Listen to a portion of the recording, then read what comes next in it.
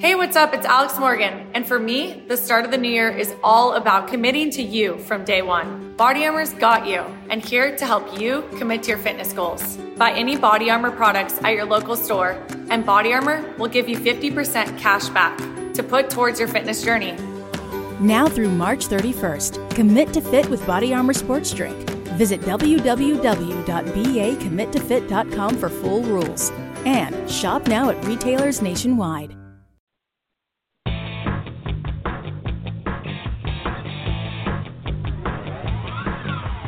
Hey there! Welcome to Big Blend Radio with your hosts, Lisa and Nancy, editors of BigBlendMagazine.com.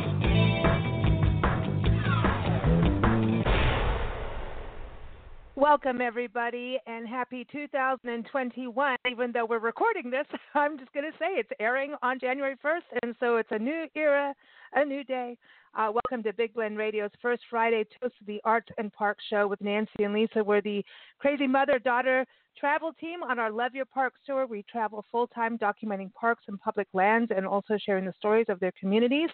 And we also publish 2 digital publications, and this year is all about special publications coming out from special editions. So we've got Big Blend Radio and TV magazine, our variety publication, and Parks and Travel magazine. But we've got a whole bunch coming out, just specialty publications coming this year. So keep up with us at BigBlendMagazines.com.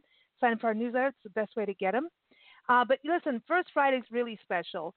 Every first Friday for the last few years, we've been interviewing, or at least airing recorded interviews, with artists in residence that are all part of the National Parks Arts Foundation Artist in Residency Program. They do awesome stuff. They work with artists. You can be a poet, a musician, a writer, a painter, a photographer, a filmmaker, a ceramist, whatever you want to do. You can apply to be one of their artists in residence, where you get to spend an entire month in a national park unit. We're talking Hawaii volcanoes. We're talking Chaco Canyon out in northern New Mexico, Dry Tortugas, your own private island in the Florida Keys. So this is really, really unique. I know. Check them out. I want the island. I know, we both do. No, yeah, but apparently off grid for a whole month. And so I go, even more. Cool. So there we go. That'd be so cool. Check out nationalparksartsfoundation.org and we get their newsletter, sign up for their social medias and everything so that you can keep up with their opportunities, because they get grants for them and these opportunities come and go fast. And if you don't get it the first time around, apply for the next time. Our today's show, we have 2 guests joining us that they've been on our show before.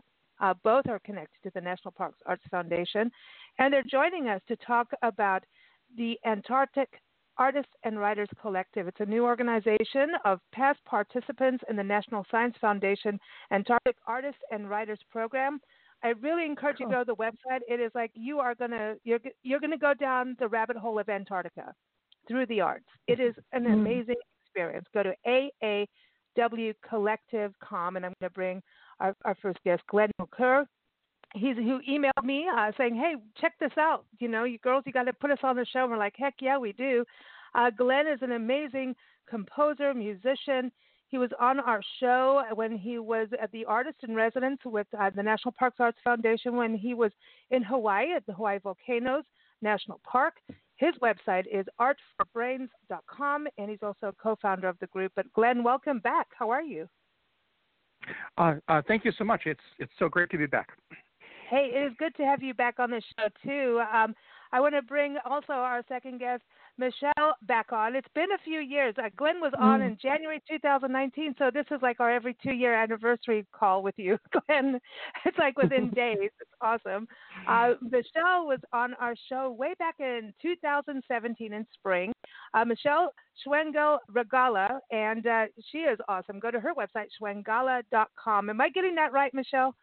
I'm pronouncing That's everything perfect. here. Thank you. Hey, wow, this is cool. And we're recording this while we're live in your hometown in Madison, Wisconsin. Madison, Wisconsin. Woohoo! Hey, listen. Cheese curds that is a big deal here. Cheese curds and beer, apparently. Aha. Oh, yes. And the sausage and the kraut and all of the foods I love. I can get some of them out here, but the cheese curds, never fresh enough. So enjoy them for me, please. Okay. Oh, We're okay. doing really good. We're doing really We've got good. the excuse to go get them now. I know. We've got to go get more. But you are also, you're a scientific illustrator, a fiber artist, a naturalist, and also the National Parks Arts Foundation an invitation artist.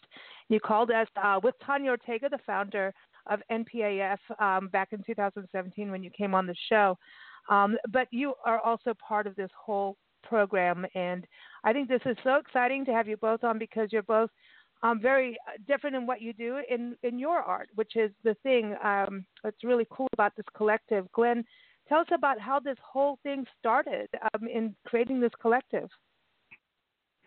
Well, Michelle and I are part of a long history of artists, of visual artists, photographers, musicians, graphic novel artists, all sorts of folks that have been part of the heritage of the arts of Antarctica. We actually can trace our artistic heritage all the way back to the age of exploration, back in the late 1800s, early 1900s. Yeah, every one of those great explorers, like Scott and Shackleton, made sure that they had artists on their boats to help tell the story of this place. That I know when I was getting ready to go, many people said that going to Antarctica is the closest to visiting another planet without leaving ours. Cool. And so you know, right off the bat, we're proud to be part of this, you know, more than century-long heritage. You know, going back to like photographers like Frank Hurley, who was on the Shackleton expedition, and telling the story of Antarctica through the arts to the rest of the world. And so I was down there in the fall of 2016, and as I was down there with a couple of other artists, as part of this the National Science Foundation Artist and Writers Grant.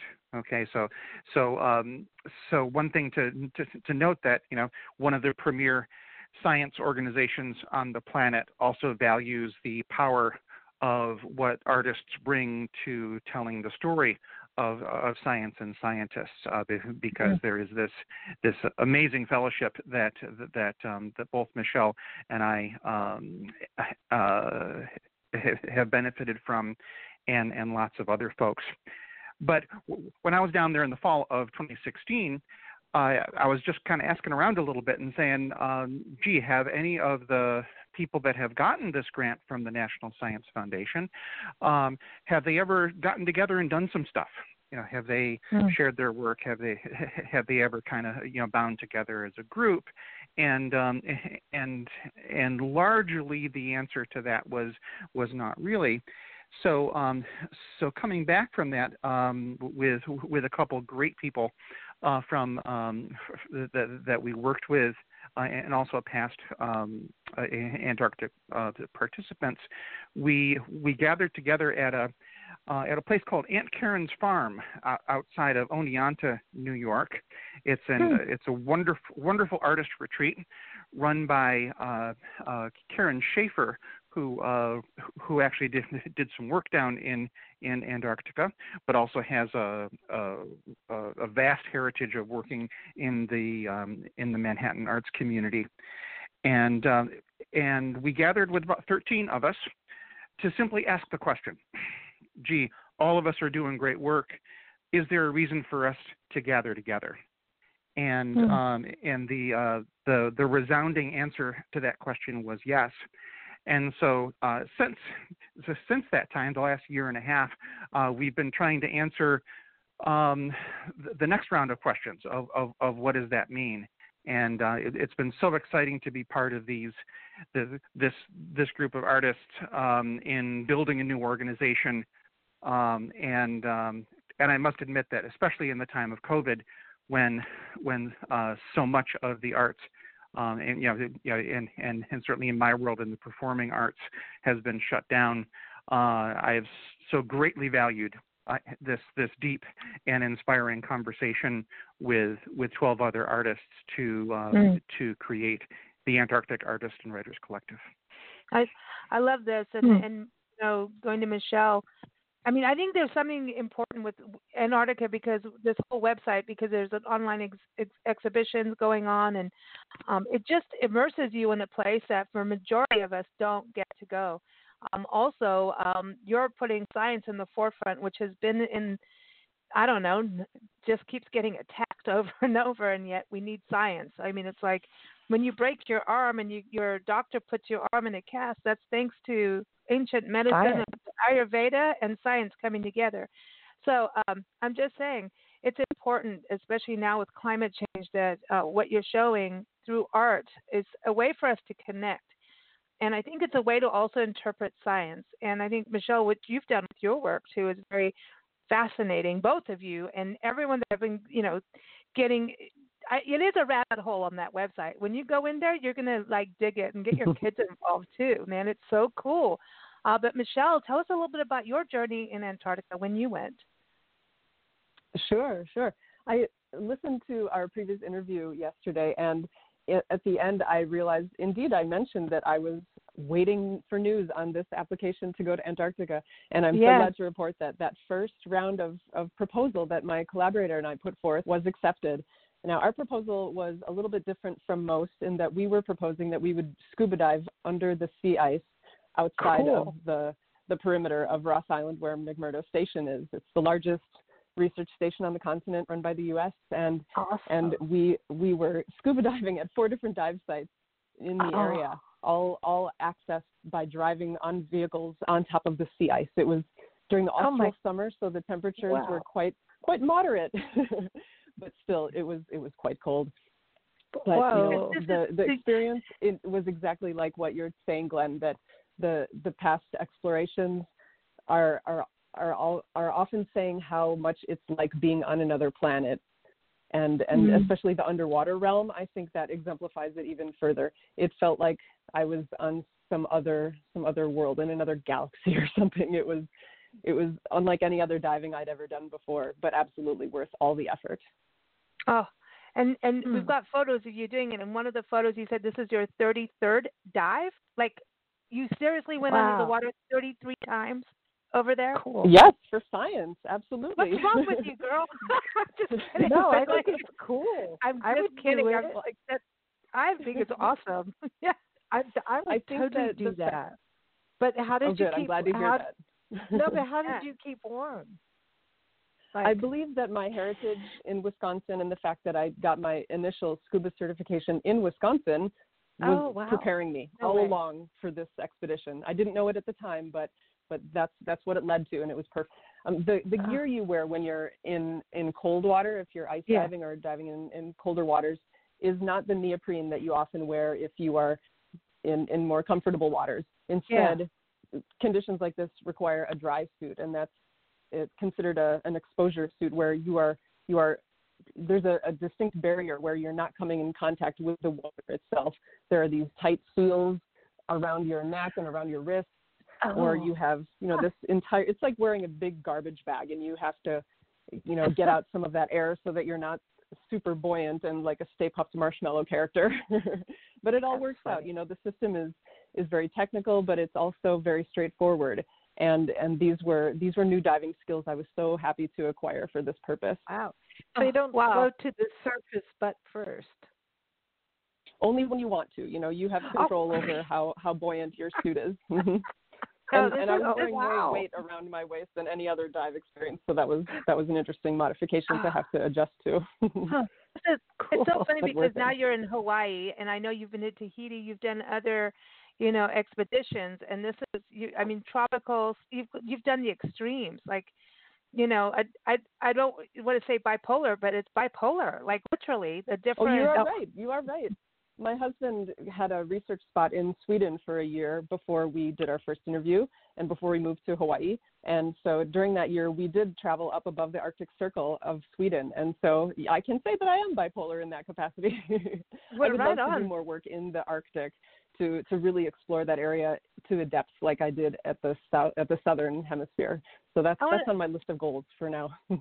Your art too, what you've done, and I remember our conversation, and I want to get to Glenn's too, because I talk about you guys on shows all the time, and Glenn, definitely I want to touch on some of the music thing, because there's some stuff that we're doing that I'm like, I want to record nature sounds because I feel like they're going away. I want to talk about that, but what was interesting in our conversation before on your art, what you do when you crochet, and what you did with the chain, like, Nancy's like, the lady with the chain is coming back on the show. And I'm like, yeah, because what you did, it was like you were talking about how it's representing like what was it, all the science stuff, all the little meters going up and down with all the lights and all the, it sounds like you guys were on like a Star Trek ship. I'm just going to say that. Let's put it that way, right? Of all the science geeky stuff going on. And so you took what the scientists were doing and making, like you were like recording, you both were doing sound waves in an interesting way. It's cool to have you both on like this, talking about this. Mm-hmm. Yeah, and when Glenn and I met in New York in 2019, indeed, we initially felt a connection where there were ways that we could share each other's inspirations and subject matter. And I feel like there's still a collaboration in the works between us, Glenn, whether it be in Hawaii or some other part of the world. I'm not concerned about that detail. I'm just looking forward to when we can make that plan. Oh, absolutely, and I think that that notion of the two of us working together is very much exemplative of the spirit of the collective as well. Where I know in our first year of kind of forming the group, I worked with one of our visual artists putting together some things for a conference presentation, and there's been great collaboration among everyone. In many ways, I guess that the work of the collective this year has mimicked my experience of actually being at McMurdo Station in Antarctica, where whether I was out in the ice with this seismic team that was collecting data on the movement of the Ross Ice Shelf, or whether it was back at McMurdo Station itself, where whether you're a grantee from the National Science Foundation Artisan Writers Program, or whether you're a mechanic or a cook, or a scientist or a dishwasher. There's a vital artistic community there at the station. I was down there for this very, very specific project to sonify this data from the Ross Ice Shelf to change the numerical data sets into music, but on the third day that I was there on the ice, one of the most celebrated of Antarctic scientists in the last few years had a tragic accident out on the ice and passed away.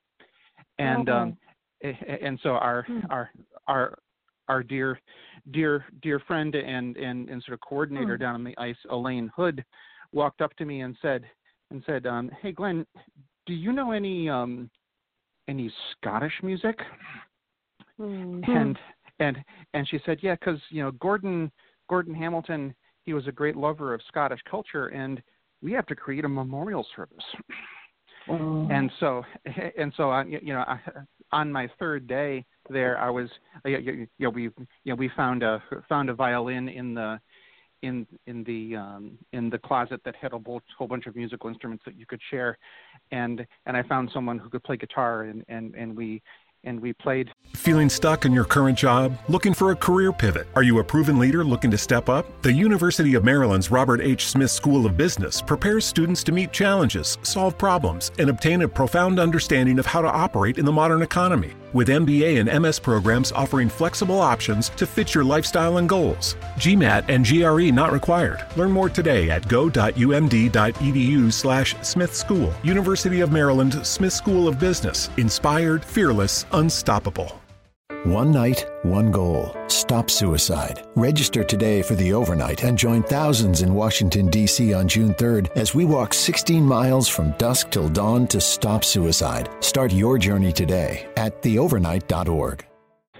Played a whole bunch of Scottish dance tunes for a memorial service, and it was so exemplative of the ways in which the arts have not only been part of the Antarctic experience, but are so vital to people that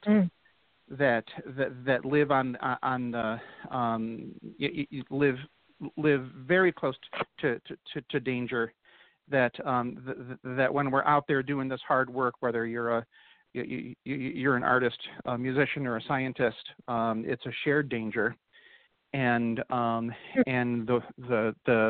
chances for us to celebrate together are around art and music and good food are so important in that kind of place. I'm passing a tray of cheese curds to you right now. French onion soup. Yeah, I think that's beauty, and I think it's so important with the arts because I think the arts have always told the truth of what's happening in the world historically, because it's got the vibe of people in there. Like, we're living in the world of, the attacks of fake news and all of that stuff going on. And at the same time, the arts tell what people are going through. You can tell by music what people are going through. And what you both do and the other artists too, not only document that and are celebrating, just like you said with that concert, that memorial tribute, you're documenting science, you're documenting nature and in the environment, which it's, you go back to, Charles Darwin days and how they were doing all the I know, Michelle, we talked about this before, and I geek out on this, these scientific illustrations of animals and landscapes, and and that's why I so love your art. It's like we appreciate the small things, and like I love going on the website of this collective. I mean, everyone, again, check this out. You've got to go to aawcollective.com. You have an artist there that's showing all these things under the ice, and it's like we forget all these little things that nature are about. And so when it comes to protecting Mother Nature and we look at climate change, if we don't have that connection, and that's what I think the arts are. The arts are that connection. We're not going to protect her. Right. The National Science Foundation has so much clout in deciding directions of scientific inquiry, at least, by those who apply from the United States. And in these days where science and scientific knowledge, authority, inquiry are being undercut so readily, medical science even now, in these days, it's even more important, I think, to have ways in which science can reach a greater audience. And part of the directive for people who get support from the National Science Foundation is to do outreach, to demonstrate the greater impact that the research can hold. And the Artists and Writers Program is such an astonishingly astute way of making sure that directive is carried out.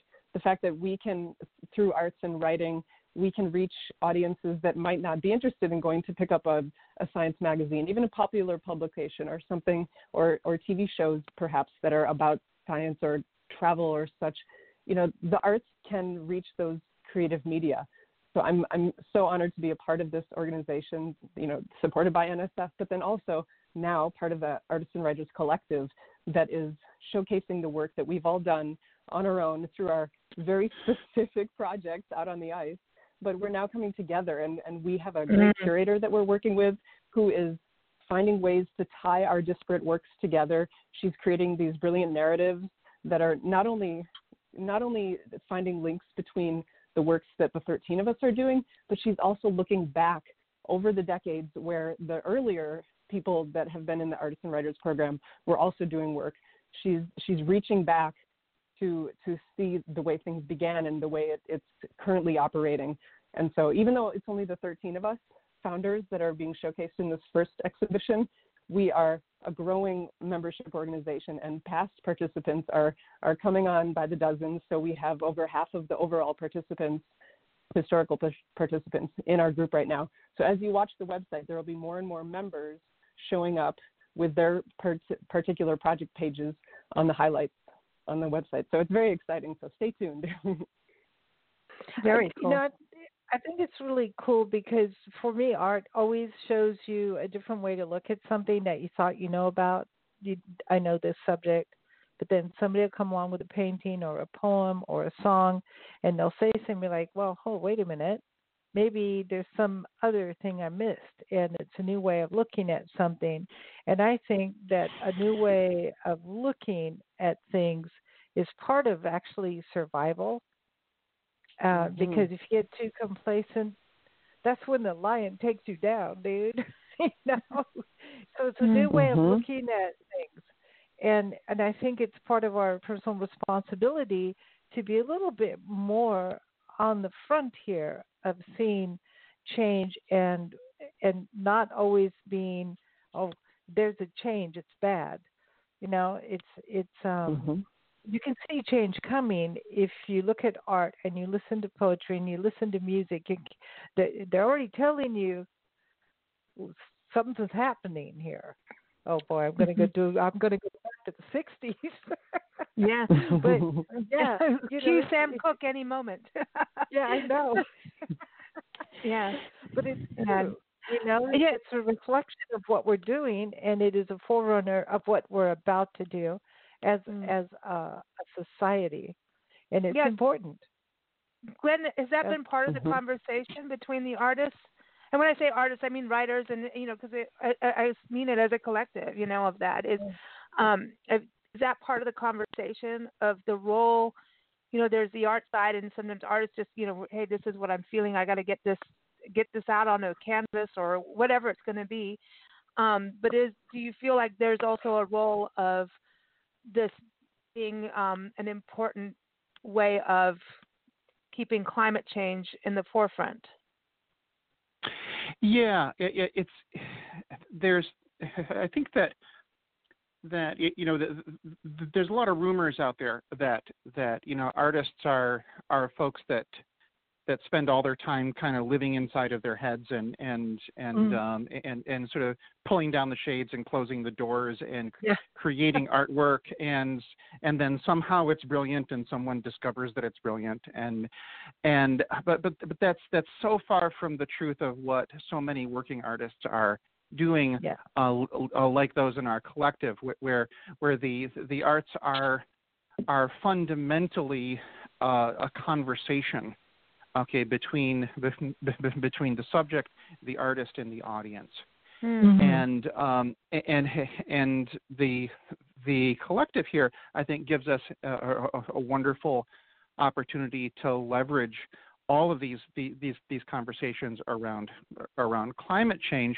But I think that even before we get to the climate change issue, our year of COVID. As well as some of the other struggles in our country over the last couple of years, I think for many of us has developed or has created a greater sense of isolation, where we're alone more. Okay, we're not bumping into folks that spontaneously give us a new idea and make us think of something. Okay, we're more and more holed up into our smaller groups of people, and especially with a vaccine on the horizon. I think we're all ready to open up the shades and open up the front door and walk out again. And sure. And I think one of the things that the collective does is that it opens up that window to a place that everyone on the planet shares. And it's a place that tells us so much about the rest of our planet, where it's time to be part of this collective mindset 92% of households that start the year with Peloton are still active a year later. 92% because of a bike? Not just bikes. We also make treadmills and rowers. Oh, let me guess, for elite athletes only, right? Nope.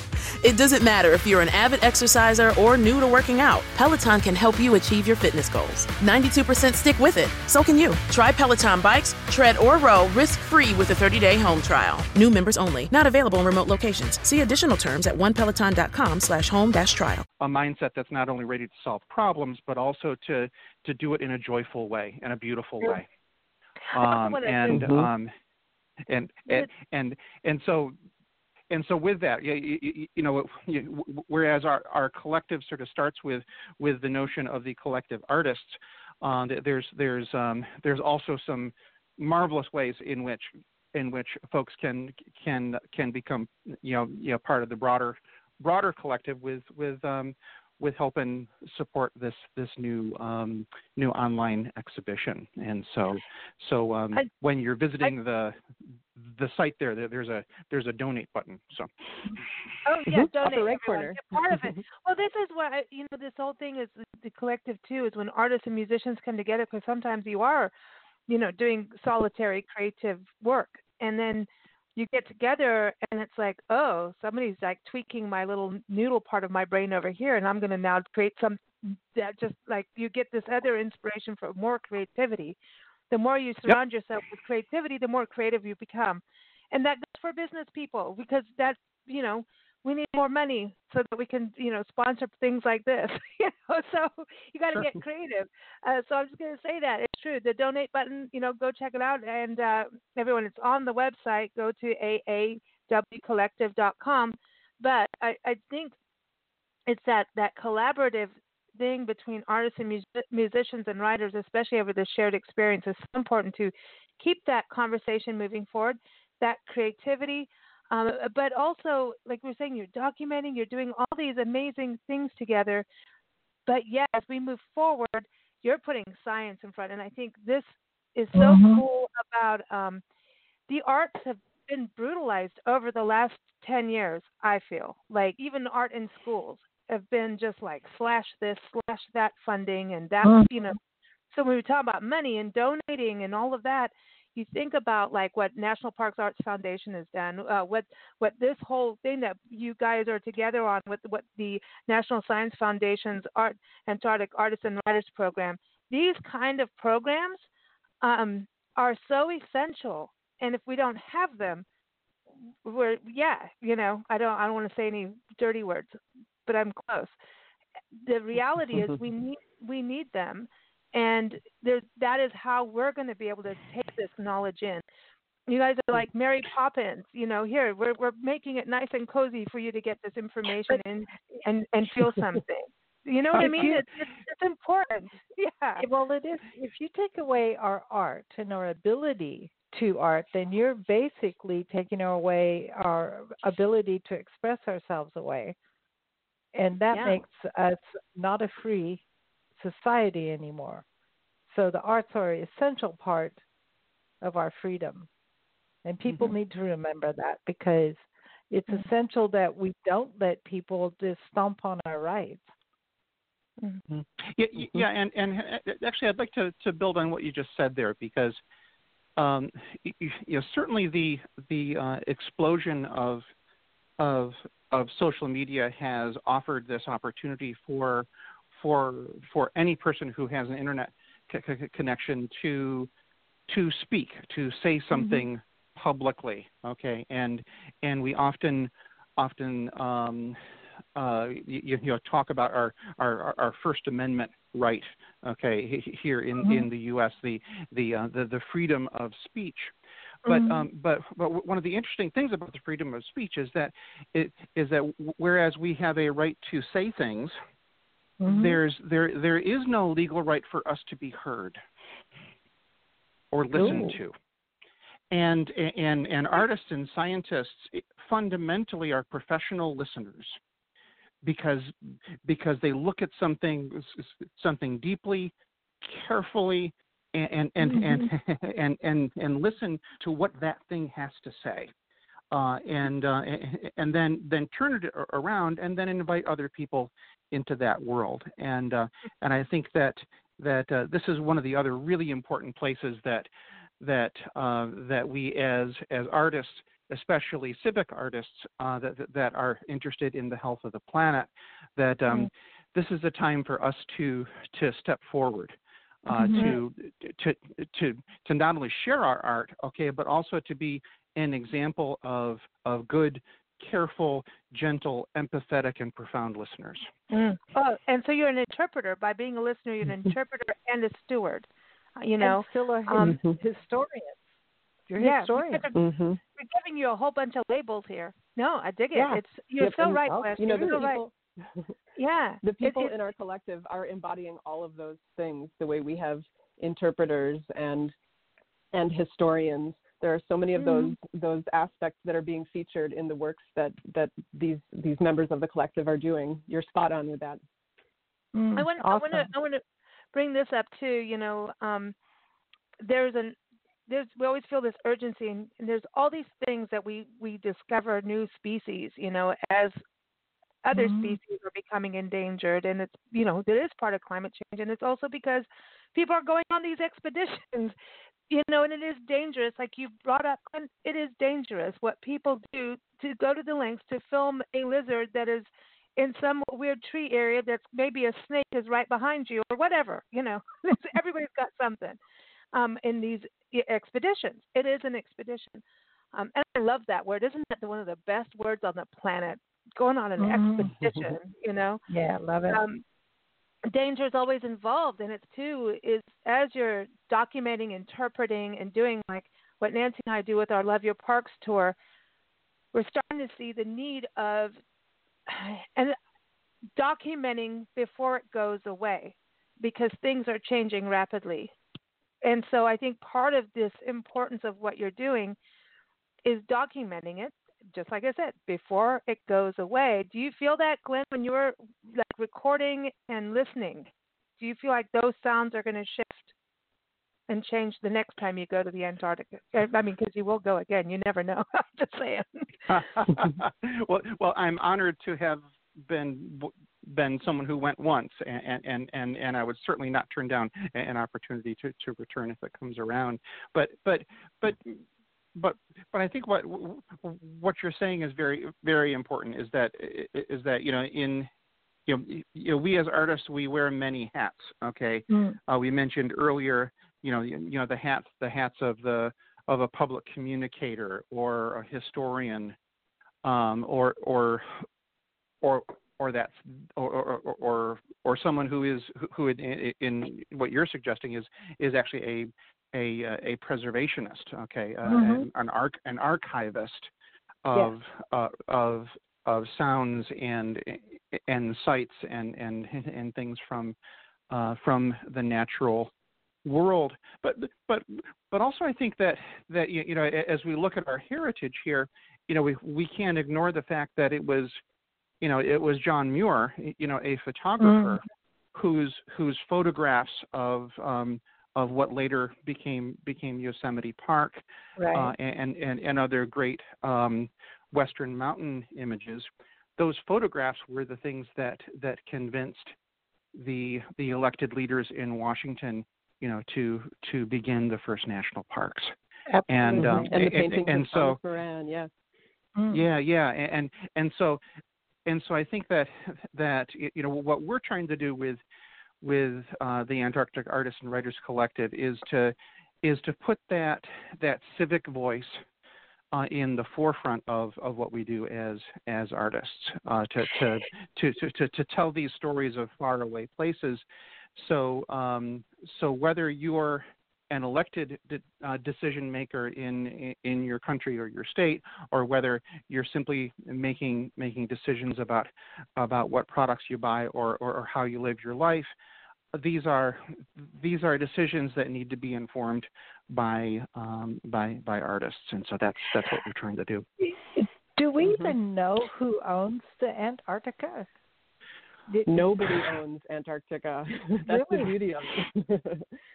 They're Wow. really, if you can imagine it, divided into slices of. 92% of households that start the year with Peloton are still active a year later. 92% because of a bike? Not just bikes. We also make treadmills and rowers. Oh, let me guess, for elite athletes only, right? Nope. It doesn't matter if you're an avid exerciser or new to working out. Peloton can help you achieve your fitness goals. 92% stick with it. So can you. Try Peloton bikes, tread, or row risk-free with a 30-day home trial. New members only. Not available in remote locations. See additional terms at onepeloton.com/home-trial. Advocate for those who need support and make a difference in your community. Earn a Bachelor of Social Work from Grand Canyon University. GCU is a premier private Christian university offering online social work programs with affordable tuition and personalized support. In addition, you can earn your Master of Social Work by completing the Bachelor of Social Work plus just one additional year instead of 2. Find your purpose. Visit gcu.edu/socialwork to learn more. High, like wedges. There are different divisions that are considered territorial claims by the different countries that initially signed on the Antarctic Treaty in the 1950s. And then in the 60s, the different stations began being built. But still, no one actually owns any of it. It's an apolitical sort of space. Wow. If you can believe that on our planet today. Yeah, really. There's something to document. I'm like, can't we just do that now with everywhere? Like, personally, I'm just saying, if we could just get into that kind of mode, it might be easier. I don't know. I mean, Yeah, when exhibit that I put together. Oh, sorry. No. Finish your thought there, Michelle. Yeah. In an exhibit that I put together about a year ago, I was drawing comparisons between the archipelago that we know of as Hawaii, kingdom, state, whatever you want to call it, and Antarctica, because as I spent more time figuring it out and being in these two places, I found more and more similarities. And one similarity that struck me was the way that Antarctica is divided into those pie wedges, and the islands in the Hawaiian archipelago during Hawaiian kingdom times were divided into similar wedges called ahupua'a. And each one of those wedges was occupied by groups of people that had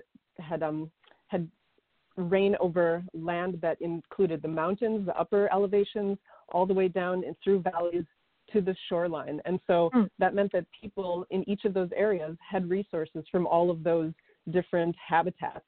And it was sustainable in a very interesting way that is, it's so different from the way we look at land division nowadays. But I loved being able to draw that among many other connections between these two places.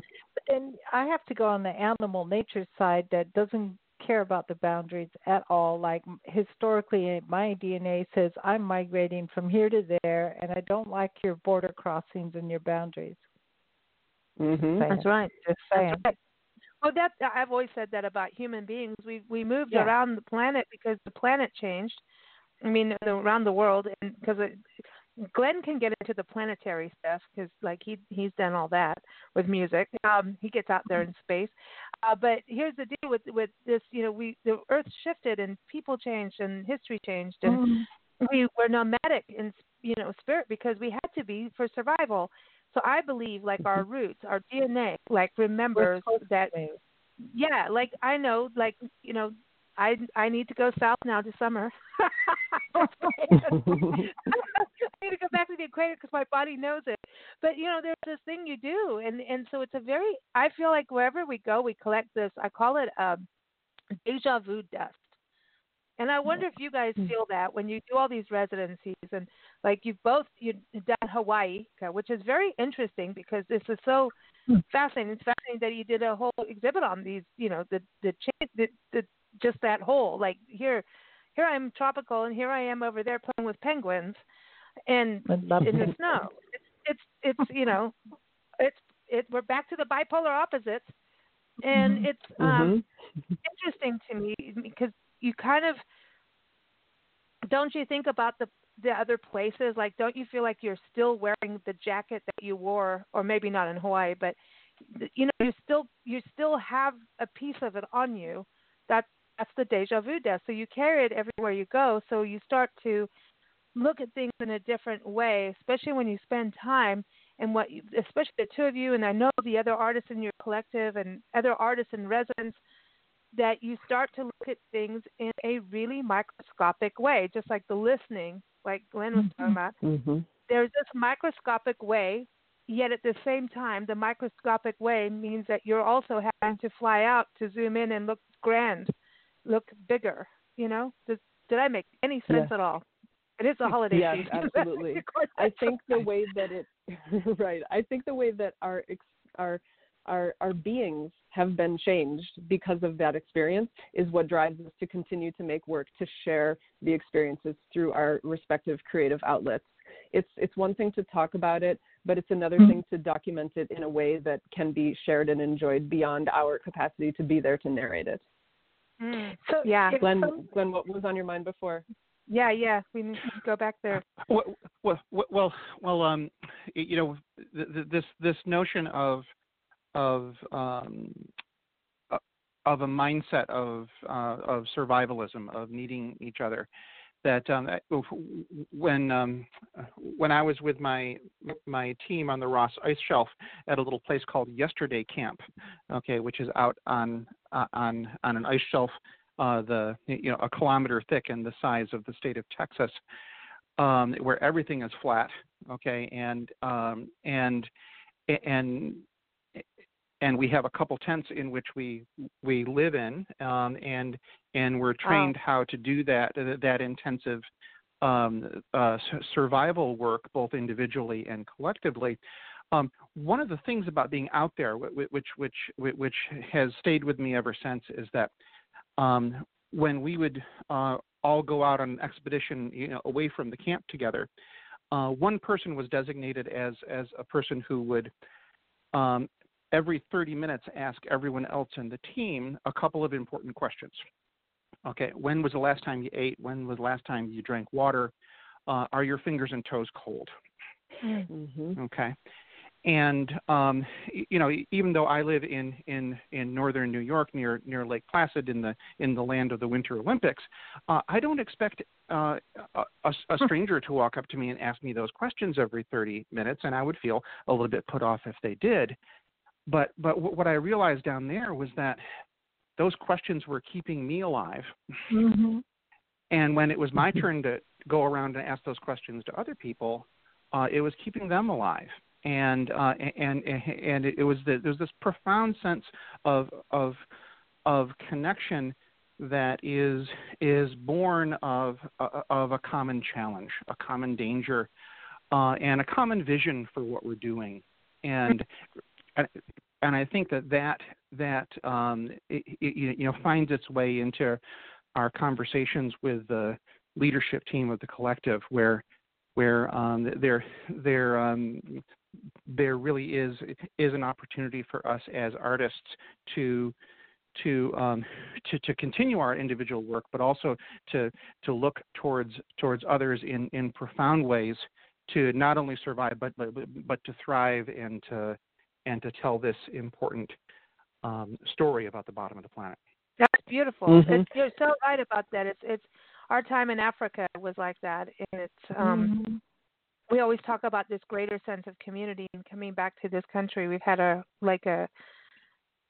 almost a culture shock of not having that community of survival. Other than our friends that also went to Africa at the time, that especially Nancy as taking me as a baby to Africa into the wilds of Kenya, and when she worked with Joy Adamson and living out in the bush, there was nothing. There's no one to talk to about that. And we have some friends, and we're going to actually, something new's coming on the horizon on that. But it is exactly what you said, Glenn. I've had a hard time figuring it out. What is this sense of community? And it is a community over knowing there's a strong danger. And yeah, that's beautiful though. Mm-hmm. It's beautiful because it's community. I'm glad you brought that up, Glenn. Yes. I think this is a point that I missed in my previous exhibition, because I could have brought in the word kuleana. It's a Hawaiian word. It's a value. It's a practice about responsibility, not just to yourself, but also to the world and to your community, and ways of being a reciprocal agent within relationships. I think it's so beautiful. I can see it being being emphasized in my son's educational experience here in Hawaii, but it's also very, very active in Antarctica. And Nancy and Lisa, you're mentioning its presence in Africa. I really love how transcendent that mindset can be. So I'm glad that we're bringing it up today. Thank you. Oh, this is what a collective is all about. It's about people getting together. It makes it bigger than you can't do it. Yeah, it makes the experience grow. I want to be like talking about the community of nature, the animals and the plants. Okay, so when I was out in the wild, and there wasn't really a lot of people to talk to. Now you're talking to the plants and the animals, and I found great peace in that, to be honest, because they don't talk back. Well, the animals could, but it is amazing to me that you can walk into the wild and not get killed by a lion, but you could just sit down, and they just could sit down next to you if they wanted to or not. And it's all about how you present yourself and how you feel about it, and it's a whole different connection on a different level. And I went there as an artist, but it came back as more of a nature person artist. You know, it's like, and I don't paint anymore now. I write, but I found it to be a real, like, the education, if you can open yourself up to it, and that's a big deal, opening yourself up to learning and making do with what you've got was a huge experience. And I wouldn't trade it for the world. I mean, the days in Africa, some of them were really difficult, but for the most part, man, I could just sit, like even now, I can go sit outside and talk to a hummingbird, and I'm happy about that. Not right now in Madison. There's flamingos, no. so. Well, no, I want real ones, not, but, you know what I'm saying. Yeah. It's to the disconnect that we've decided we could or should have from the natural world is what's going to take us out in the end. So I'm a great proponent of getting back to nature and reconnecting. So when we go into the future, we make the right decisions of what we're doing to our planet. Yeah. And one of the first news stories I heard when I turned on the radio this morning was on NPR, and it was about Antarctic ice. I was thrilled to hear them make a comparison between the current temperature in Minneapolis, 16 degrees, was actually colder than the current temperature at McMurdo Station. And then they went on to, I liked how they did that relationship first so people can relate to the place. And then they went to Antarctica and they talked about ice core sampling being a sort of book of knowledge that is in the ice. There's information about past climate history locked in the ice, but we are running out of time to be able to access this because it's not only a matter of glacial ice melting from the surface, but it's also a matter of the earth having the ground rock, the continent underneath is warm enough that it's melting the oldest layers from the bottom up. And that was a perspective that was a little different for me. And, even though I went to the ice and was scuba diving and was looking at marine environments, one of the projects that I came away inspired to do was about glacial ice. And it was all because, you're in this network of community where you're meeting all these people that are doing other things, and there's so many ideas that swirl. So just focusing on a single project if you have your blinders on, you may miss other things that are going on that can also be ways of telling stories of this important place. So I'm thankful for that sense of community. This is our water source, actually. Yeah. It's our water source. Connected. People tend to forget that. This is our water source. Well, but I love that you bring up this about the layers. And being here in Madison, Wisconsin right now and going through the snow, it's going to snow we're in like 24 hours, we're going to get it again. And we've gone through this experience of like going, this stuff never melts. And then all of a sudden it melted, and like all of a sudden it was like in 24 hours I'm melting, and it was like a week later. And there's ice sliding off the roof. I know we talked about this before we started recording, but like talk about explosions. And I was thinking to myself about this, like with glaciers, like what that sound was like as glaciers like melted and fell into the ocean. And going and shoveling the snow, like I really do really, really appreciate the experience here because I'm learning so much in regard, and I'm just fascinated by snow. And here's this tiny little bit, the whole snow thing. And then when I'm shoveling snow, I know this is in suburbia, but it's interesting that it's the layer thing that happens with snow. Like you can tell this was the snow that was 2 days ago, and then this is the new snow, and you know what I mean? Like I can't explain it. You gotta just you gotta shovel snow, and you can realize as you're scooping it up, like this was this. I don't know. It's like scooping. We're back to cake and pie, but I find it fascinating. I'm like totally into this whole thing of how it works, how it melts, how it doesn't, and it's not doing normal stuff apparently right now if it's sliding off roofs now. It's supposed to do it in April, but this is very fascinating, and that's my closest I can get to Antarctica. But I feel like at least we're here in Madison, Wisconsin, so we understand even more with you guys, with what you experience. Because I'm cold. You guys, you should have told me to wear better mittens. I'm just saying, I should have talked to you guys both before we got here. Go ahead, Glenn. What you say is so important because in learning that there's different kinds of snow, okay, that is showing curiosity and wonder at things that are not part of an experience that you had before. And in many ways, that's what we try to do as artists. I know when I spent some time at Hawaii Volcanoes National Park, that learning that there was more than one kind of lava. Okay, it was really exciting for me as a corn-fed country kid from upstate New York who never encountered even one kind of lava. And so I think that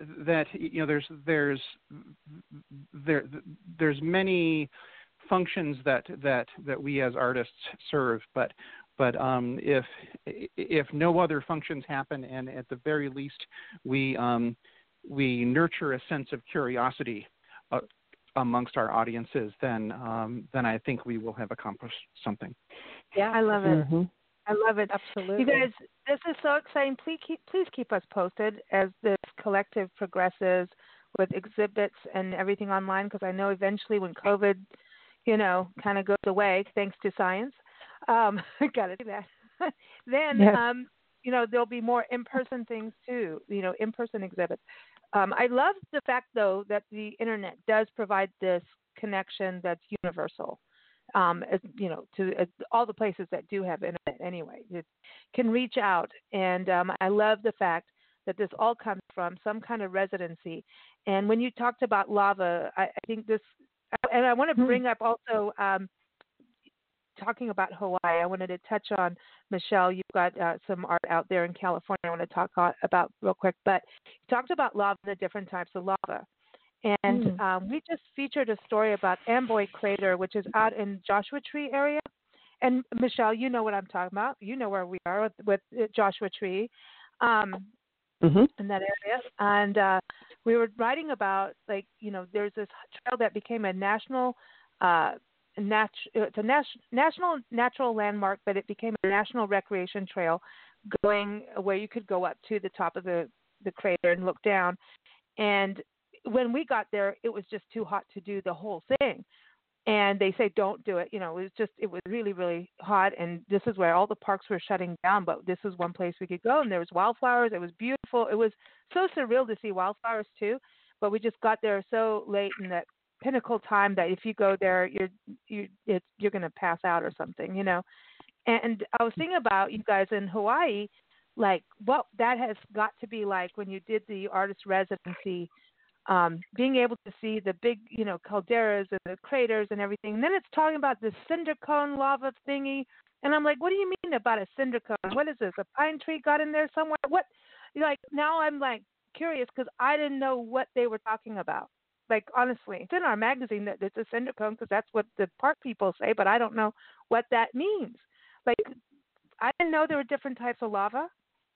You know what I mean? So it's like that's what's great about these residencies and the things that you have both experienced and the other artists is you have that time to breathe and learn and delve into the different types of snow. Yes, there's yellow snow here too. The different types of lava, and because you don't really think that, you know what I mean. And if I'd been able to spend more time in that crater area of the Amboy crater, I would understand more about what that lava was about. But we just didn't have the time. But that's fascinating to me that there's more than one lava. That's so. I Here love it is. that some of the geological terms for these Hawaiian lava forms are, geologists use the Hawaiian word. It's not just something that is mentioned as one of the common names or terms that can be used. So the smooth lava that looks like almost like ripples of pancake batter being cooked, those concentric ripples, that's pahoehoe, and it's easy to walk on with bare feet. It's smooth and quite comfortable. And then the sharper lava that looks jagged, like rough shards of glass or broken edges. Indeed, if you try to walk on that with your bare feet, you will be saying, it's too painful. Wow. That's fabulous. Then I want to know what a cinder cone thing is now. The cinder cone pine thing, whatever. Cinder cone, I got to learn. I'm going to look into that. But do you know? Go for it. Tell me. The cone is just the shape of the volcanic structure. The stereotypical shape of a volcano will have that. It's a cone shape if you think of it like a geometric form. So it's not the pine cone. It's not the seed-bearing botanical cone. I know. And then cinder is the crumbly rock that you might even find in a bag at a garden supply store that you can put on your landscaping. So think of cinder like that. Mm-hmm. Oh my gosh, I'm so happy now. Because it does look like cookies. Yeah, like Oreos all crushed up, and like you do want to eat it, but then you know better. There we go. Thank you for that. Thank you. So right now you've got a piece of art on display called "Get the Message: Words and Images." It's at Arts Benicia. Oh my gosh, up in Northern California, Benicia. Is that like White Reyes area? And you said it was inspired by a visit in the silver sword plants in Haleakala National Park. They're kind of like yuccas in a way, those silver sword plants. They do have that growth form, yes. It looks like a giant pincushion with all of those spikes emanating from the center. But if you are amid these plants at the right time of their life cycle, you might see a flower spike emerge from that dense pin cone bottom space. And then there are all these, they look like small daisies. They're in the aster family. They look like small sunflower heads on a central spire. And so it's quite a dramatic plant. I first learned about these plants when I was in college in Wisconsin because one of my botany professors there studied silver swords and their genetic radiation in Hawaii. So even back then, before I ever visited the state of Hawaii, I was interested in the plants that are endemic to the state. So it was a real thrill to be able to experience these plants in the national park, an area that is protecting these endangered species. And then I used my field notebook paper, that waterproof paper that biologists might use, and I used when I was a science student. I used it as a surface for metal point drawing, and thinking of the name silver on the plant, the hairy silver hairs reflecting the light and saving water. And I did silver point drawing on those pieces of paper and then assembled it to be a sculpture, a paper sculpture that looks like that plant. And I was excited that this sculpture got into this exhibition that is not just talking about visual art, but then it also asks the artist to tell what was the inspiration, the literary reference that inspired the work. And I was able to draw from a time when I was at the park with my family. My son was a few years younger in elementary school, but during sunrise, there's often a park docent or a ranger that will chant a Native Hawaiian song that is about sun, asking the sun to rise and having the sun come up above the horizon. And to be experiencing the sunrise up atop Haleakala is quite dramatic. So my son ended up singing along with this ranger, and someone else, another docent at the park, saw him doing this. Later they spoke, and she said that she had tears in her eyes. She was so moved by that experience of seeing a younger child knowing this song wrote and not even being Hawaiian. She said that when she was young, she was of a generation where Hawaiian was discouraged from being spoken, and kids were reprimanded for speaking their native language. And to see that there's a shift that's come about over these last decades was very moving to this person. So I wrote that chant as the literary inspiration for that sculpture. I love that. I love that. And see, then again, that's that community. It's that community spirit. And I'm into the plant because they are like maybe I should say like more like aloe, but like they remind me of yuccas. Like, and there's a certain light that comes in, but there's something about Hawaii where it kind of reminds me of Tsitsikamma area up on the Garden Route of South Africa has that, where there's these bush and then like hummingbirds come in, but they're not sugar birds, right? Sugar birds. Yeah, but anyway, I'm getting way off topic, but you guys just make my head all naturified. And we needed the nature fix, so thank you both for joining us. It's so cool. Before you go, each of you, what was like your first thought in mind when you arrived in Antarctica? Let's start with you, Glenn, getting there. Just when you arrived, I mean, did you pinch yourself?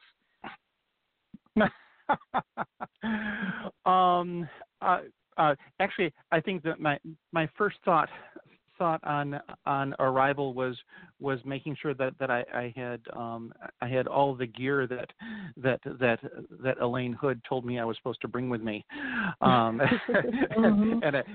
I was focused very much on the logistical.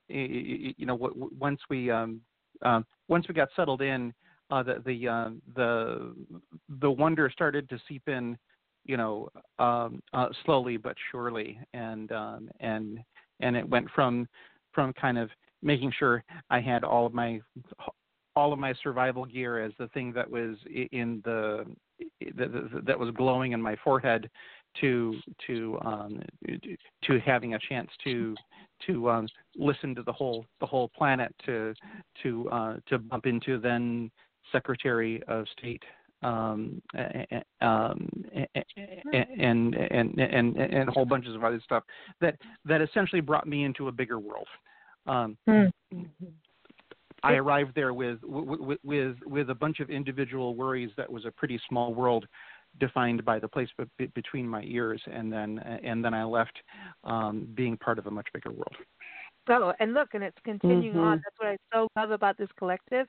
Is that you use the word transcend, that transcend is one of my favorite words on the planet, because it just is like we keep evolving and growing and moving, and community and the collectives do that. It keeps things living and moving forward. So I think it's really exciting, and it comes from collaboration and artists working together and science working together. And I love that science is in part of this forefront of it all. So it's really wonderful. But Michelle, did you pinch yourself? I mean, you went down in the water. Oh, I did. Times.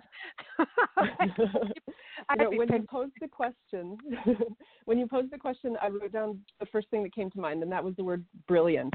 There was something about being on the plane and looking out those few porthole windows to be able to see what you see out the window, and it was so bright. It was so bright and crisp and clear, and it was hard to tell just what altitude we were at as we were looking at the landscape flying into the station. And then once I landed and exited the plane, the light again is so brilliant and crisp. The air is so clear, and it also is so clean. It's such a pure air quality. And then once I was in the water, the water quality, the water clarity is also exceedingly clear, more visibility than I've had in any other diving experience around the world of it all. Those are the things that impressed upon me immediately.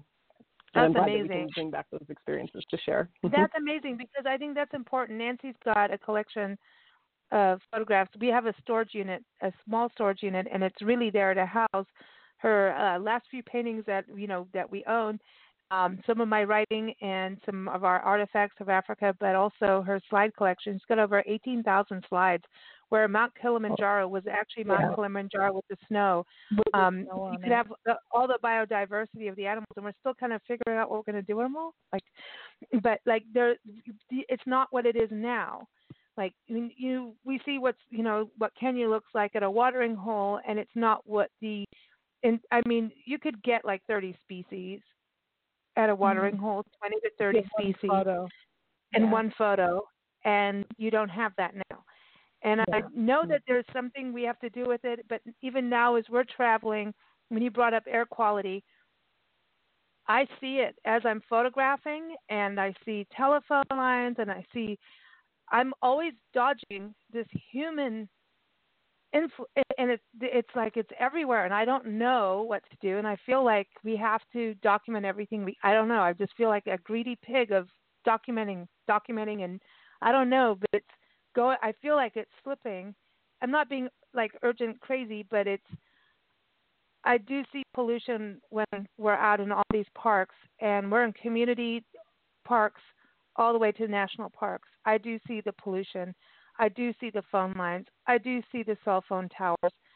And you want to take this beautiful photo, and they're in the way. And I always try to crop it out and do all that nice art stuff, but then I feel like I should also take a photo and say, do we want this?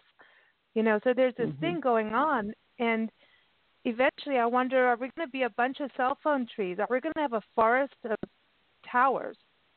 That's where I feel we're going if we don't really look at it. And I feel like when you're out doing this, that we see those things. We see those little things that we just kind of take for granted every day, that's just normal. So I don't know. I don't know where we are on all of that in the world, but I think art is definitely the way, and we really appreciate what you've both done and all the artists that are part of the collective and all the artists that go and take that time to do a residency, because it's a very unique experience. And I want to give a big shout out to the National Parks Arts Foundation for connecting us with you. So keep up with them at nationalparksartsfoundation.org, and also keep up with Michelle and with Glenn. You got to keep up with Michelle at schwengala.com. That's SCHWENGALA, schwengala.com. Keep up with Glenn on his website, Art for Brains. Can't beat that domain name. I love that, artforbrains.com. And also the collective, which is aawcollective.com. We want to thank you both for joining us. And Glenn, we're going to play Tremble. You want to give everyone just a little overview of Tremble? This is one of the pieces that the notes in the piece came from a mathematical translation of seismic information from the Ross Ice Shelf, and so the notion that the Ross Ice Shelf trembles when the water pressure underneath it changes means that the ice moves when there is weather anywhere on the planet, and so Antarctica is the Ross Ice Shelf is like a big eardrum for the rest of the planet, listening to what's happening. And we were there when we were standing on top of the Ross Ice Shelf. Even though we couldn't feel it with our feet, we could feel it through the data that trembling went through our feet and into our hearts. So that's the inspiration for the choral piece here, Tremble. Wow, thank you so much. Thank you for joining us, both of you. Happy New Year, and keep us posted. Thank you, Glenn. Thank you, Lisa and Nancy. And as we say in Hawaii, thank you, everybody. Now is Happy New Year. Yeah, thank you. Oh, that's Happy Birthday. I said the wrong one. Happy New Year, everybody. No, here it is. Happy cheese curds. Here it is, everyone. Tremble.